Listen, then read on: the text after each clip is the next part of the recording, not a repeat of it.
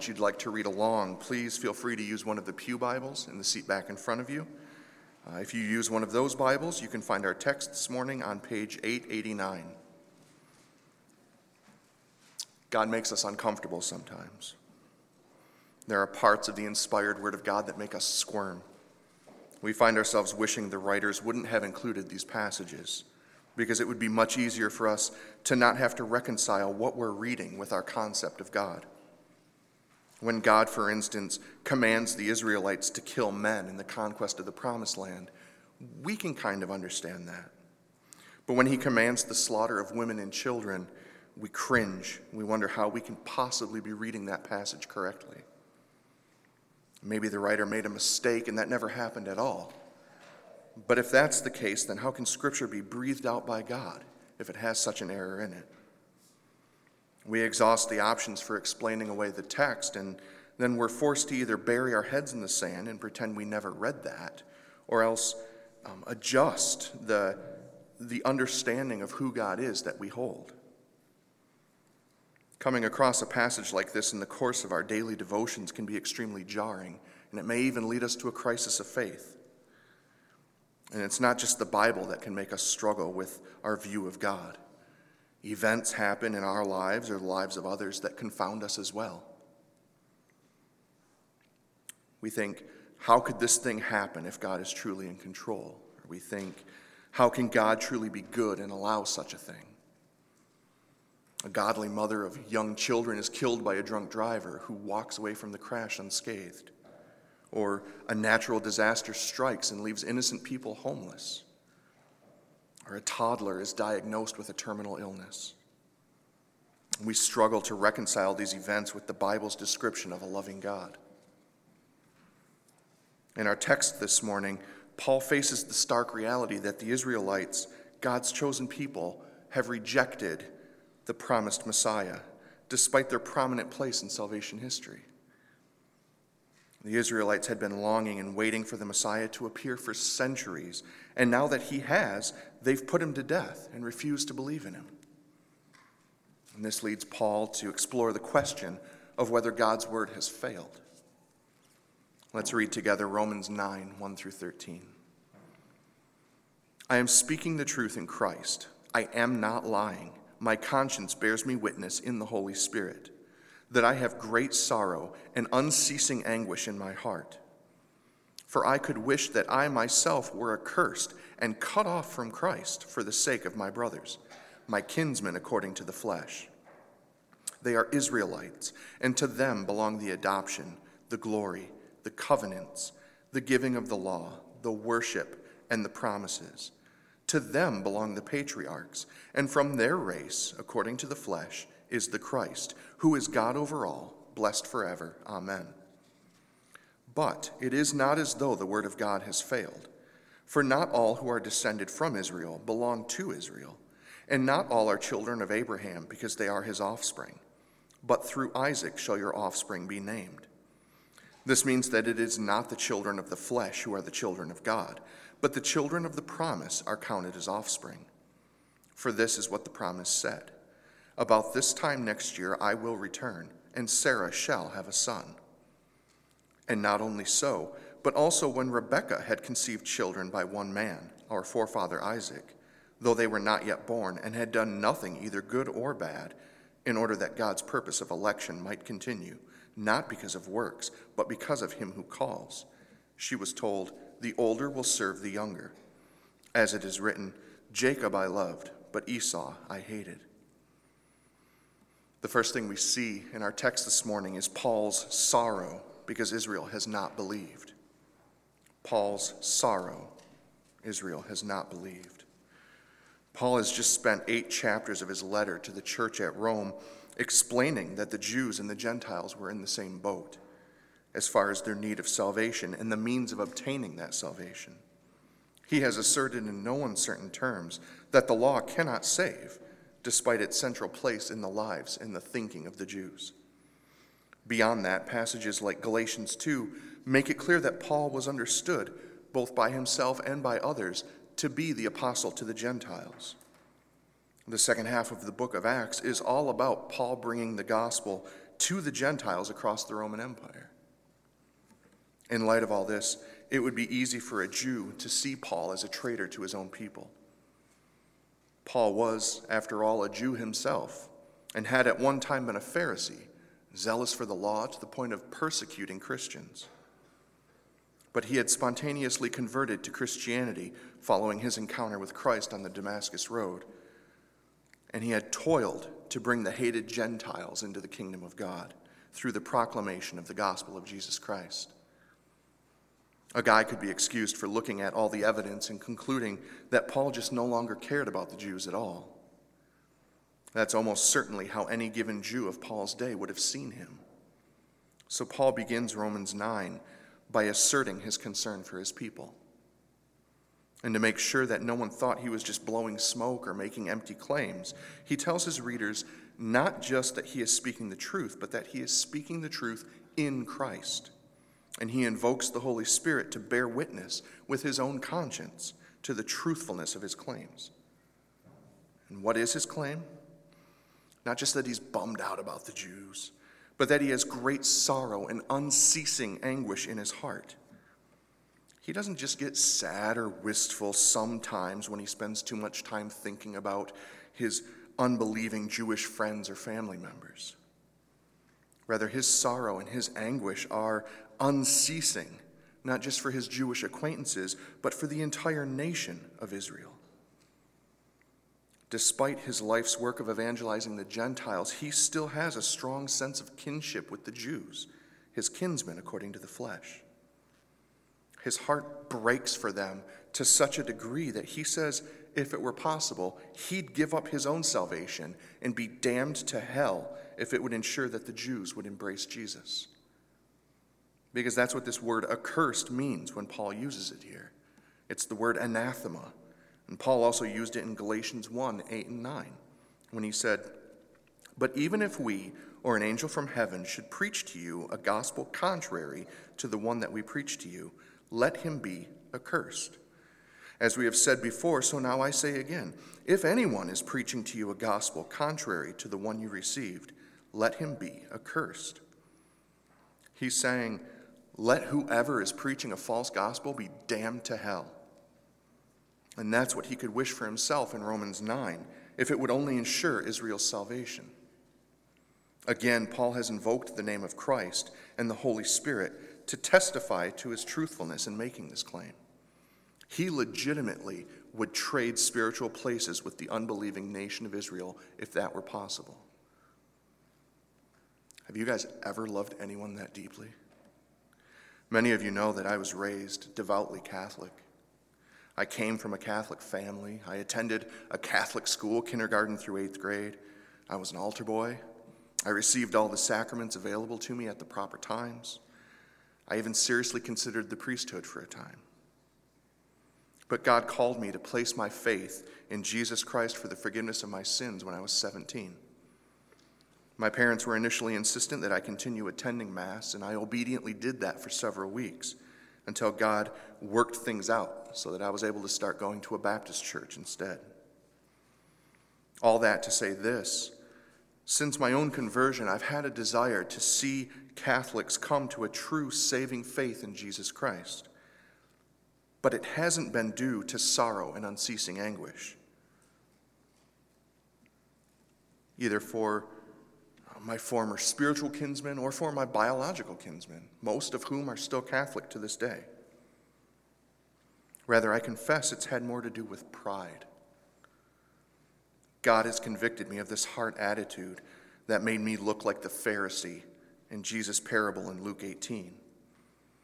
Rather than casting down my eyes and beating my breast and asking God for mercy because I'm a sinner, like the tax collector did, I've puffed myself up like the Pharisee, and I've thanked God that I'm no longer like the Catholics I went to grade school with or Mass with. Ironically, I thought I was better than them because I had come to a true understanding of the gospel, as though that had anything at all to do with me. Even now, though, having repented of my sinful pride, I still can't honestly say, along with Paul, that if it were possible, I'd go to hell if it meant salvation for all the Catholics. Please understand, this is at best a loose analogy, and I'm not implying that it's impossible for a Catholic to have a saving faith in Christ. There are lots of very strong opinions about the spiritual state of Catholics, and that's much too large a topic for this morning. I only wanted to give an illustration from my own life that seemed fitting here. Paul, though, out of the depth of his sorrow for his kinsmen according to the flesh, would have traded his own salvation for theirs. And it's not just because he was Jewish himself. Rather, he points out the unique status of Israel as God's chosen people in verses 4 and 5. He says first that they are Israelites. Jew was the term given to the Hebrew people after the northern kingdom of Israel was destroyed and the southern kingdom of Judah returned from exile. They were the people of Judah, so they were Jews. But the title of Israelite was full of meaning for the Hebrews. It was the name of the race whom God had entered into covenant with. And it spoke of their unique status as God's chosen people. And it was Israel who received all the blessings and privileges that follow in Paul's list here in Romans 9. Paul mentions the Israelites' adoption by God. We have to be careful here. This is not the same adoption by which followers of Jesus are adopted into God's family. In Ephesians 1:5, Paul says, God predestined us for adoption to himself as sons through Jesus Christ, according to the purpose of his will. And if you'll recall, he even says back in Romans 8:15, for you did not receive the spirit of slavery to fall back into fear, but you have received the spirit of adoption as sons, by whom we cry, Abba, Father. The believer's adoption as sons and daughters makes us co-heirs with Christ of the kingdom of God. We receive all the rights and blessings of the new covenant. This is not the adoption Paul is referring to here in Romans 9. Rather, Israel was adopted in a national sense to receive all the rights and blessings of the old covenant. We see this, for instance, in Exodus 4, as Moses is setting out to return to Egypt and to be used by God to free his people from slavery there. In verses 21 through 23 of Exodus 4, we read, and the Lord said to Moses, when you go back to Egypt, see that you do before Pharaoh all the miracles that I have put in your power. But I will harden his heart so that he will not let the people go. Then you shall say to Pharaoh, thus says the Lord, Israel is my firstborn son. And I say to you, let my son go that he may serve me. If you refuse to let him go, behold, I will kill your firstborn son. God had chosen Israel as his own son, as a holy nation. Theirs was the adoption. Now, there's a school of thought that says Israel's adoption, while different than the adoption of Christians, is equally effective in saving them. Christians are saved by faith in Jesus, and Israel is saved by their belonging to God's adopted nation. But this would fly in the face of what Paul has already said in Romans 2 and 3, so it cannot be the case. Next, in his list of Israel's blessings, Paul mentions the glory. He's most likely referring to God's presence among the Israelites, visibly manifested by the pillar of cloud and fire that led the Israelites during their exodus from Egypt. It's sometimes called the Shekinah glory. By day it was a pillar of cloud, and by night it was a pillar of fire, so they could see as it led them in their journey. And then after the tabernacle was built, we read in Exodus 40, 34 through 38, then the cloud covered the tent of meeting, and the glory of the Lord filled the tabernacle. And Moses was not able to enter the tent of meeting because the cloud settled on it, and the glory of the Lord filled the tabernacle. Throughout all their journeys, whenever the cloud was taken up from over the tabernacle, the people of Israel would set out. But if the cloud was not taken up, then they did not set out, till the day that it was taken up. For the cloud of the Lord was on the tabernacle by day, and fire was in it by night, in the sight of all the house of Israel throughout all their journeys. This pillar, this cloud, conveyed the presence of God himself leading the Israelites in the desert. And after Israel had settled in the promised land and Solomon had built a permanent temple for the Lord, God's glory settled in that temple. This is most likely what Paul means when he says the glory belonged to Israel.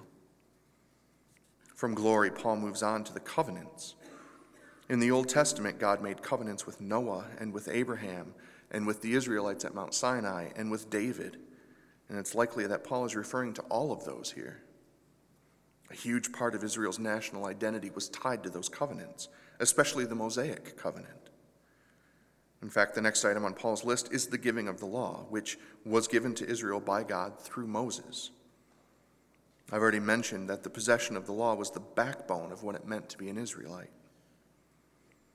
And included in the law was the next item on Paul's list here in Romans 9. The worship refers to the proper sacrifices and rituals and festivals laid down for the Israelites in the law. They knew the type of worship that was pleasing to God because God had instructed them alone out of all the nations and peoples on the earth. Next, Paul mentions the promises. And this likely refers to the promises made to Abraham and to the other patriarchs. That's certainly how Paul uses the term later on in Romans 15:8. God promised Abraham, for instance, that through Abraham's offspring, all the nations of the earth would be blessed. The patriarchs themselves, Paul mentions in his list of Israel's blessings. Israel had the promises because they had the patriarchs to whom the promises were made. They could trace their ancestry back to Abraham and rest secure that any promises of blessing made to Abraham or to Isaac or to Jacob were for them as well. And finally, Paul mentions the Christ as the final and greatest blessing of Israel.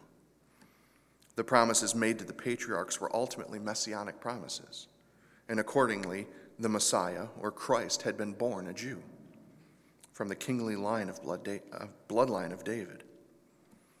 It was this Messiah whose rejection by Israel was causing such anguish and sorrow for Paul. It makes sense to think that all these blessings and all the promises and this privileged status as God's chosen covenant people should have resulted in the Israelites embracing their longed-for Messiah as the fulfillment of all these promises that God had made. But the Jews had roundly rejected Jesus. The Christ had finally come, fulfilling all that the prophets had written about him. But he had failed to meet the expectations that Israel had built up for him.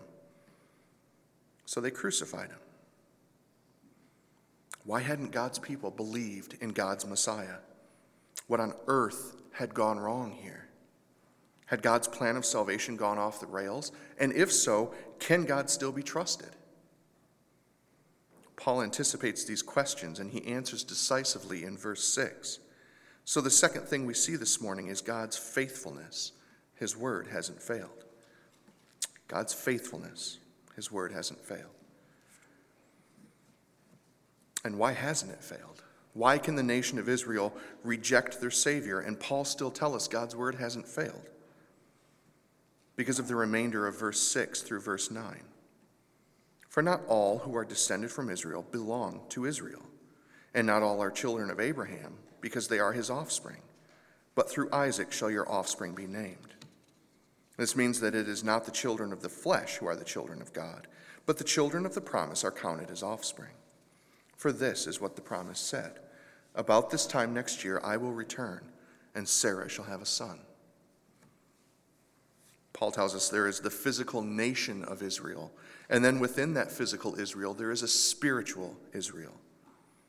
And it is the spiritual Israel, not the physical, that is the recipient of the promises. So God's word regarding Israel's salvation has not failed because it was always about the believing remnant, the spiritual Israel. Israel as a nation may have rejected the Christ, but there were individual Jews who had believed. Paul himself, for instance. And with the exception of Luke and Acts, every book of the New Testament was written by a believing Jew. To illustrate what Paul is talking about, he uses the example of Isaac. God's initial call of Abraham, then known as Abram, is recorded in the first 3 verses of Genesis 12. Now the Lord said to Abram, "Go from your country and your kindred and your father's house to the land that I will show you. And I will make of you a great nation, and I will bless you and make your name great, so that you will be a blessing. I will bless those who bless you, and him who dishonors you I will curse, and in you all the families of the earth shall be blessed." Abram was 75 years old at the time. He and his wife Sarai had no children, and that didn't look like it was going to change. So how was God going to make him a great nation? Despite that, Abram stepped out in obedience, and he and Sarai left the land of Ur. In Genesis 15, 1 through 6, we're told, "The word of the Lord came to Abram in a vision. 'Fear not, Abram, I am your shield. Your reward shall be very great.' But Abram said, 'O Lord God, what will you give me? For I continue childless, and the heir of my house is Eliezer of Damascus.' And Abram said, 'Behold, you have given me no offspring, and a member of my household will be my heir.' And behold, the word of the Lord came to him, 'This man shall not be your heir. Your very own son shall be your heir.' And he brought him outside and said, 'Look toward heaven and number the stars, if you are able to number them.' Then he said to him, 'So shall your offspring be.' And he believed the Lord, and he counted it to him as righteousness." It seemed like Abram was going to wait for God to work. He believed the Lord. One chapter later, though, Sarai decides, whether through shame at her barrenness or a desire to help God's plan along, to give her servant Hagar to Abram to be his wife and to bear the son that Abram had been promised. And Hagar gives birth to Ishmael when Abram is 86 years old. In the next chapter, in Genesis 17, God formally makes his covenant with Abram and changes Abram's name to Abraham. He also changes Sarai's name to Sarah, and he promises to give Abraham a son by her. In verses 18 through 21 of Genesis 17, we read, "Abraham said to God, 'Oh, that Ishmael might live before you.' God said, 'No, but Sarah, your wife, shall bear you a son, and you shall call his name Isaac. I will establish my covenant with him as an everlasting covenant for his offspring after him. As for Ishmael, I have heard you. Behold, I have blessed him and will make him fruitful and multiply him greatly. He shall father 12 princes, and I will make him into a great nation. But I will establish my covenant with Isaac, whom Sarah shall bear to you at this time next year.'" And then in Genesis 18:10, the Lord makes the promise that Paul is referring to in Romans 9.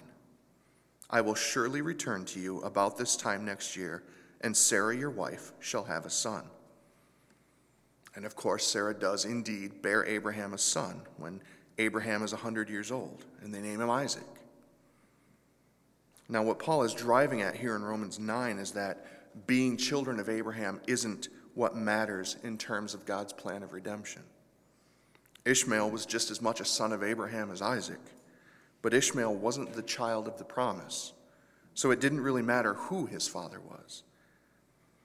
In fact, Genesis 25 tells us Abraham remarried after Sarah died, and he had 6 more sons with his new wife.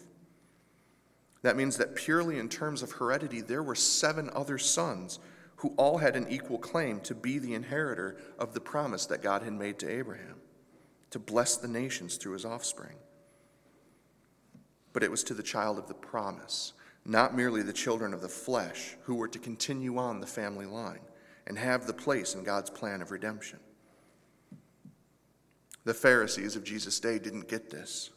They thought that by claiming Abraham for their father, they were assured a place in heaven. John the Baptist had a run-in with the Pharisees where this very matter came up. Matthew 3, 7 through 10 tells us, "But when he," that's John the Baptist, "saw many of the Pharisees and Sadducees coming to his baptism, he said to them, 'You brood of vipers, who warned you to flee from the wrath to come? Bear fruit in keeping with repentance, and do not presume to say to yourselves, we have Abraham as our father. For I tell you, God is able to, from these stones, to raise up children for Abraham.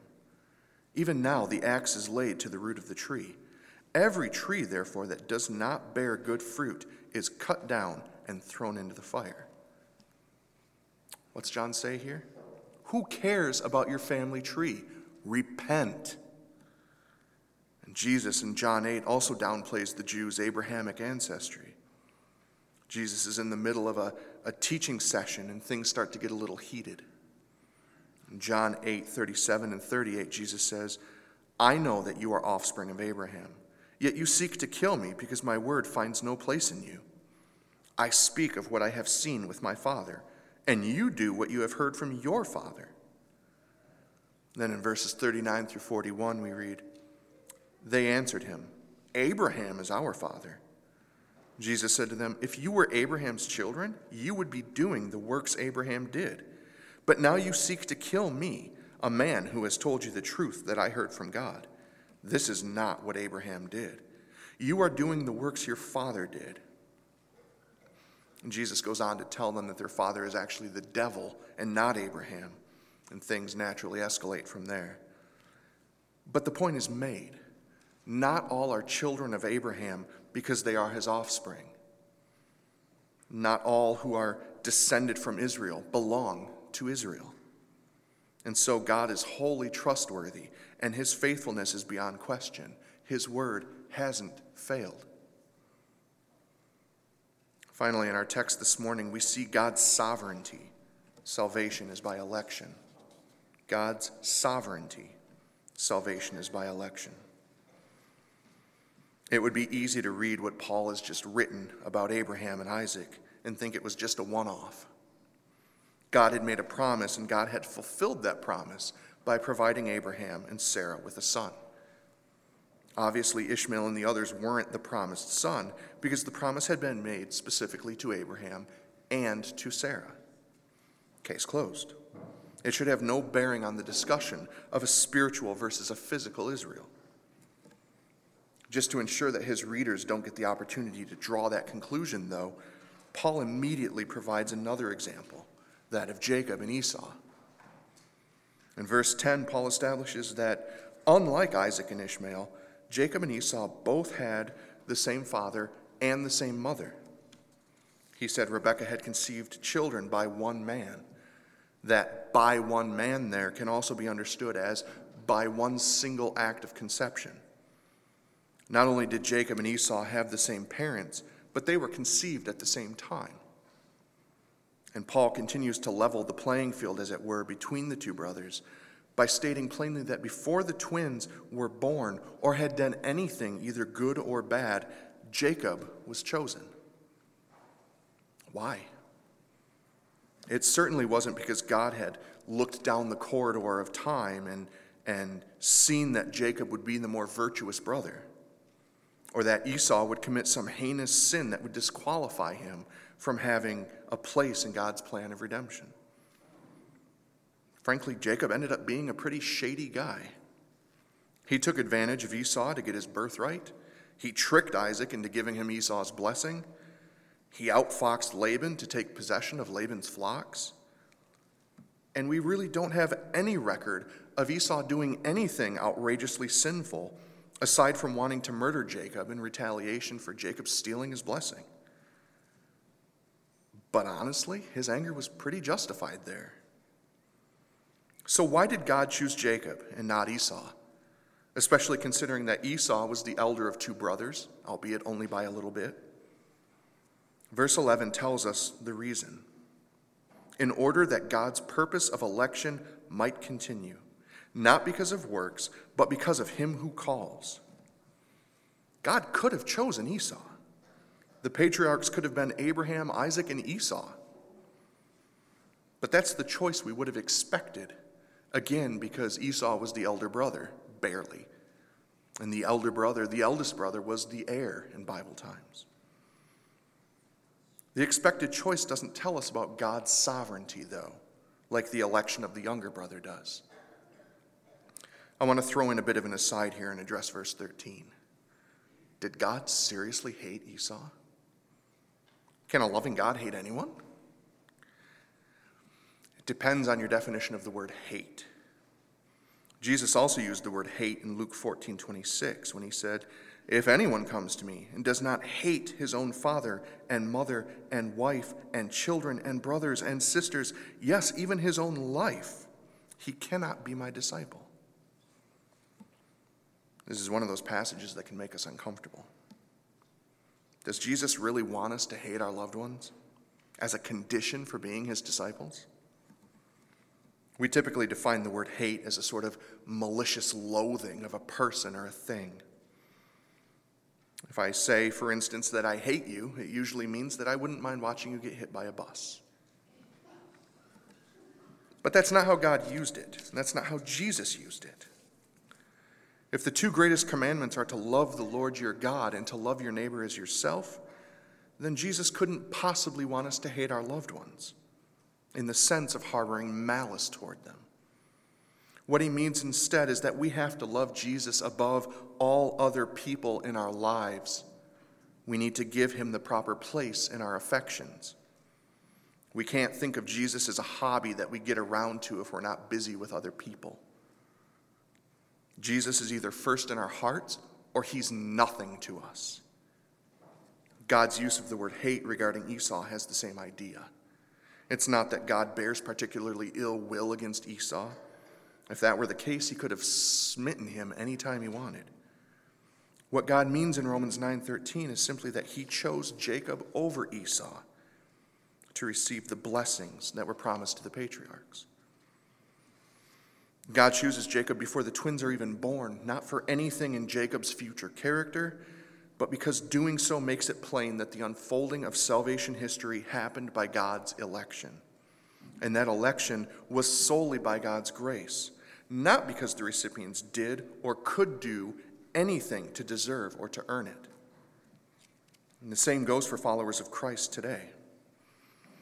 I don't want to step on Pastor Doug's toes when he preaches the rest of this chapter, but this is the point that Paul is building toward in Romans 9. People come to saving faith in Christ for no other reason than that God has chosen them before the foundation of the world to be the recipients of his grace. It's not because of the individual's family tree. It's not because God looked into the future to see if the individual would exercise free will to choose Jesus and then based his election on that choice. Rather, it's so that God's purpose of election might continue. Now, that's not to say that God doesn't often pour out his grace on members of the same family tree. He absolutely uses the influence of godly households to bring people to faith. But we have to remember that being born into a Christian family is no guarantee that a person will be saved. This is super uncomfortable to us as parents. We love the Lord and we strive to raise our children in the fear and knowledge of God because we want them to grow to be godly men and women. We don't like thinking that our sons and daughters' names may not be written in the Lamb's Book of Life. We feel that wouldn't be fair. But that's because we have a wrong understanding of what's fair and unfair. Fairness on God's part would mean letting every man, woman, and child in the world go to hell and not saving anyone ever, because humanity is sinful. The natural man is dead in his trespasses and sins. As I said last week, the spiritually dead man can do nothing to affect his own salvation, any more than a physically dead man can do something to make himself physically alive again. There's a reason we don't hear of people climbing out of their caskets at their own funerals to enjoy the luncheon afterward. Dead is dead, and we are dead in sin. God would be perfectly fair in allowing all the spiritually dead to remain in their sin and to eternally suffer his just wrath. We don't really want fairness from God. We want mercy. And God is merciful and gracious. He gave up his only begotten Son to take our sins upon himself on the cross, so that by faith we can have his righteousness credited to us. The late R.C. Sproul had an excellent quote that I'm going to read for you. He said, "Suppose 10 people sin and sin equally. Suppose God punishes 5 of them and is merciful to the other 5. Is this injustice? No.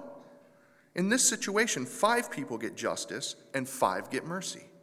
No one gets injustice. God is not obligated to treat all people equally. We must remember that mercy is always voluntary. I will have mercy on whom I will have mercy." It would be awesome if we could, by our own power or by the depth of our desire, make our lost loved ones have faith in Jesus.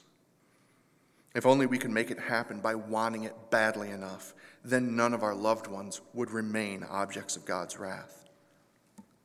But our gracious and merciful God is also sovereign. He and He alone determines who will be saved, uncomfortable though it may make us. At the end of the day, we have to remember that God is far greater than our finite minds can comprehend. If we want a God who looks and acts and thinks just like us, we're going to be disappointed. He is entirely other than us. God himself makes this clear in Isaiah 55, 8 and 9. He says, "For my thoughts are not your thoughts, neither are your ways my ways, declares the Lord.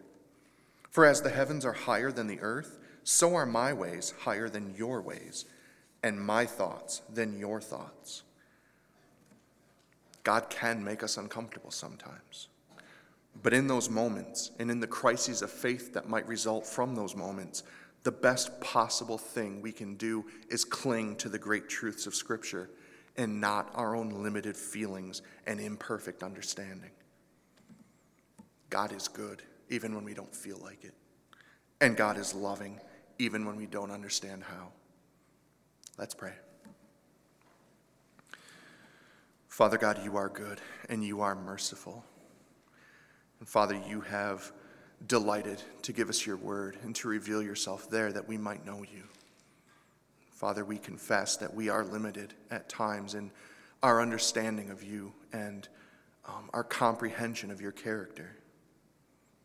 Father, in those moments, help us to trust your word, to trust the truths provided there, rather than what we might feel or what we might think, knowing, God, that the discrepancies there are always shortcomings on our part. Thank you, Father. We pray in Jesus' name. Amen. Please stand now and sing our song of response, "Take My Life and Let It Be Consecrated."